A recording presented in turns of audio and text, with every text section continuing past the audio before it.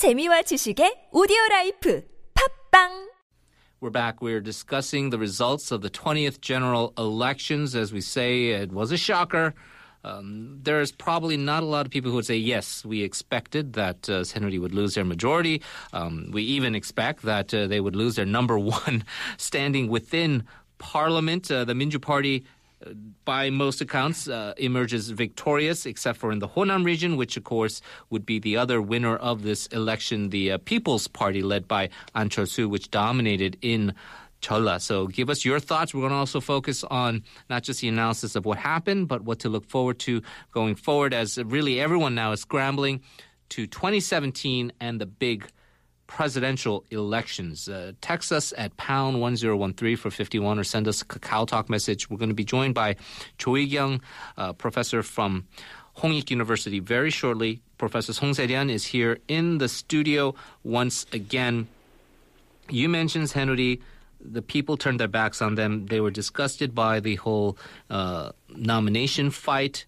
We just had that report before you came in about maybe the suspicion that the government tried to time the release of the North Korean news to affect the elections. Obviously did not work, maybe even had a negative effect. My kind of inside baseball politics question is this so-called Jinbak, or the super pro-park guys, they seem to have made a concerted and calculated decision that, look, we're not going to get the 180 supermajority, but no one ever would believe we're going to lose the majority. Let's keep that majority, but we're going to have to put our loyalists in place. We don't, all the collateral damage aside, that's what we're going to do. And now they're in a situation where you got to look at the pro-park coalition and a lot of these senior members in the Saenuri party, and there's going to be a huge civil war, right? Brewing. Right. I mean, to their kind of defense, it's understandable. It's last 22 months of presidency, and she has to push things harder to get something done in the remaining term. So it's understandable that we need our guys in places to push things. So the strategy might be correct, but the tactics may have been called into question, right? The way it came out, the image they portrayed, it was so bad. I think that people wanted to send the message to the Saenuri party, as we talked about before, but the kind of engineering and the calculation that came out in this election, because of the emergence of the third party, there was a candidate consolidation on the voters roll, as we talked about. There's a draining of some middle-of-the-road voters by the People's Party. And I think that the contributory factor is that the consistently wrong projections from all the so-called experts that the election will be won by Saenuri in a large margin. So people might have thought that, well, we're going to send a message, and felt kind of comfortable to vote for opposition party. So in the end, there's a little bit of factor that they wanted to punish the Saenuri party, but not to the extent that it came out to be. I think there's a little bit of surprise on everybody's part to include that sentiment. Yeah, certainly the surprise, of course, as we keep getting these results going in, still people in a state of shock, and maybe even on the opposition side, a state of disbelief as to what happened. Joining us now, our good friend from Hongik University, Professor Kyung. Professor Cho, hello. Hi, Henry. Hello to you. Again, I thought this was going to be a pretty boring panel discussion, but it's a bit more dramatic now. You were here last week on Friday. You gave us some political analysis on the run-up to the elections. You mentioned, you know what, we can't necessarily trust these polls here. The methodology is flawed, the questioning is flawed, and they're not necessarily an accurate snapshot of voter sentiment, especially because of that delay and that lag once you ban the reporting of results. Obviously, very different results from what a lot of people led to believe. Give us your thoughts on what you think happened in these elections. Well, yes, indeed. The poll results we talked about, there was a delay factor, but also the sample that was taken, which was really sort of exclusive of mobile population, who had a greater impact. But I think essentially, if I had to sum up this election result, it's really know your classics. Hubris before nemesis. And I think that really sort of applies to both parties of Saenuri and also Tominju. Senuri, their complacency and arrogance was really difficult to believe leading up to the election. That we had so much hard evidence as to how difficult ordinary people's lives were, with the really high unemployment rate, the consistently highest ranking suicide rate of South Korea, all of those hard data, and yet they were the party who had a majority, and yet they didn't actually focus on any of the real issues that really mattered to the people. Instead, they simply focused on infighting among themselves and trying to jockey for position to place, within themselves who may be the better placed to essentially take over power once this presidential term ended. One follow-up on that, though, is, if the voters decided, and all those reasons you pointed out where they're just sick and tired, why did they not speak up before? Because we had local elections a couple years back, and a lot of people, the NIS scandal and all these other things swirling around with the president and the Blue House. That didn't seem to have a huge effect. The Sewol Ferry tragedy and some major by-elections with a lot of seats up for grabs. A lot of people said this is going to be a wave of opposition sentiment, but that did not happen. Is it just now simply people just said, look, we're just sick. We don't even like the opposition. We don't really think they're going to do much, but we just cannot. We're going to have to make a statement and put a vote against you, the Blue House, and the ruling Senuri Party? I think timing has a lot to do with it. I was indeed surprised when in the last by-election, just after Sewol Ferry tragedy, they didn't make more of a point with regard to the opposition party. But I think people really are, saying now enough is enough. And what might have also helped is the fact that they actually had a viable third party to go to. I think up until now, we've always believed that a split opposition is a recipe for disaster for the opposition, because it will simply strengthen the Conservative Party or the party in power. But we now see that there's actually a real desire on the part of the people to have a center, perhaps center right or even center left party, who is much more reasonable than simply the very right-leaning Conservative Party. And I've read some analysis which says that, had it not been for the split opposition, the opposition party might have taken even more seats. But I think they're actually sort of, thinking that or extrapolating that, any vote that didn't go to the Senuri Party is for the opposition party. But I think in this instance, Gungmin, so the People's Party, actually took some votes away from those people who might have normally voted for Senuri Party. So I think that's another. A good point. Yeah, they do take from both. They do definitely take from both. Just with the third part, I want to bring in Professor Song Se-ryun into the conversation. Over the years, we've always joked about you and An Chul-soo during the last presidential elections and how he's your guy. It's all in good fun, but you were saying over the break we should replay those tapes now because you're saying he is back. The wind is now blowing through our hair once again. But, and I made the question during the break is, they are a regional party. We have maybe 3 regional parties right now, the Seoul-based party, the Yeongnam-based party, and the Honam-based party. What happens with the opposition? The Minju wants to bring back the Honam voters to their side, but now they've got to deal with the People's Party for better or worse, and it doesn't seem like they still like each other very much at all. No. This is a very difficult situation for Minju. I mean, this election shows that it's not a love affair for the Minju Party. I mean, they won a lot of seats, but they were the dead last in the party votes. And also they were decimated in the Honam region, their home place. So it's not about people liking Minju all of a sudden, but it's about wanting for change. So taking the playbook from the People's Party. If Minju Party wants to get some love back, probably they'll have to change. This has been a consistent method for them.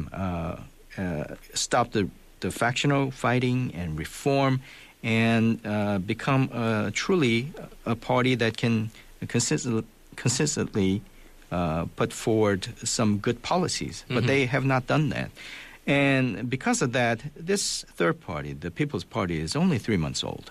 They haven't done anything. It's we don't even know what their policies are. That's right. It's eerily similar to the An syndrome, as I strenuously differentiated the An syndrome with An Cheol-soo himself, but the same thing is happening again. They have, at the suggestion of mere change, people are moving and casting votes. So it's a challenge for the Daminju Party to win back, but it's also the challenge for the third party to kind of deliver on their promises, and it's going to be really hard. Professor Cho, your thoughts? May I just, add, I gather that Professor Song means by, the Seoul-based party that Daminju, made a pretty much not exactly clean sweep, but they won majority of the seats in Seoul. But if you look at the representative voting, a lot of the votes actually went to the People's Party. So, in terms of the party votes, that they actually had more votes than Daminju Party. But that was strategic, which means right? Which means that even in Seoul, as Professor Song said, it's not that people are in love with, Daminju Party. It's simply that they thought Daminju was a bit more viable than the People's Party. And there's also a problem of the People's Party not having necessarily the best candidates in this election. They are a very young party. They had difficulty attracting good candidates to their party. I actually did a very informal poll today about among people that I spoke to, and a lot of people told me that I voted Daminju or Saenuri even, but I voted the People's Party for the representative vote. But the problem was that I didn't know these candidates for the People's Party, and so if they had been better known candidates, I might have even voted for them. And that was their response. So if the quality of the candidates had been different, this could have been a even more surprising outcome for the People's Party. Yeah, I agree. I mean, it's a very good fortune for the Daminju Party, but People's Party candidates were conveniently weak enough that people in the Seoul area especially were very An had an Cheol-soo, easy Kim time. Sung-sik, those are the only two guys that had any name recognition in Seoul. So it was easy for them to discount these people and consider voting for People's Party candidate in Seoul area as a dead vote. Okay. So they had an easier time just casting it whoever is in the opposition. That happened to be Daminju candidate. Professor Cho, then going forward with the National Assembly, still some questions. I mean, there are all these independents that have won, whether they're going to come back to the party, their respective parties, and that's going to change the calculation of what's the number one, number two party in terms of floor leadership and negotiations. But with the opposition now, I mean, it's definitely they will be controlling a majority. How do you think they will work together? There are still a lot of bruised feelings on both sides. But the People's Party is going to now have this sort of, this thing that's been bandied about, this casting vote power. What's going to happen? Right. I think they will, be very strategic and very politic about essentially holding the balance of power in the parliament. And this is going to be a really interesting time, particularly leading up to the presidential election next year. Given the temperament of Mr. An Cheol-soo, I think he will be reasonable, and he will always be sort of engaging in discussion, I think. But it's also up to the other two parties to make sure that they are, actually talking to each other and engaging others and trying to negotiate and not just sort of block things for the sake of blocking things or is trying to flex their muscle, which they won't be able to do anyway. So I think this is actually a very healthy development for the parliamentary democracy.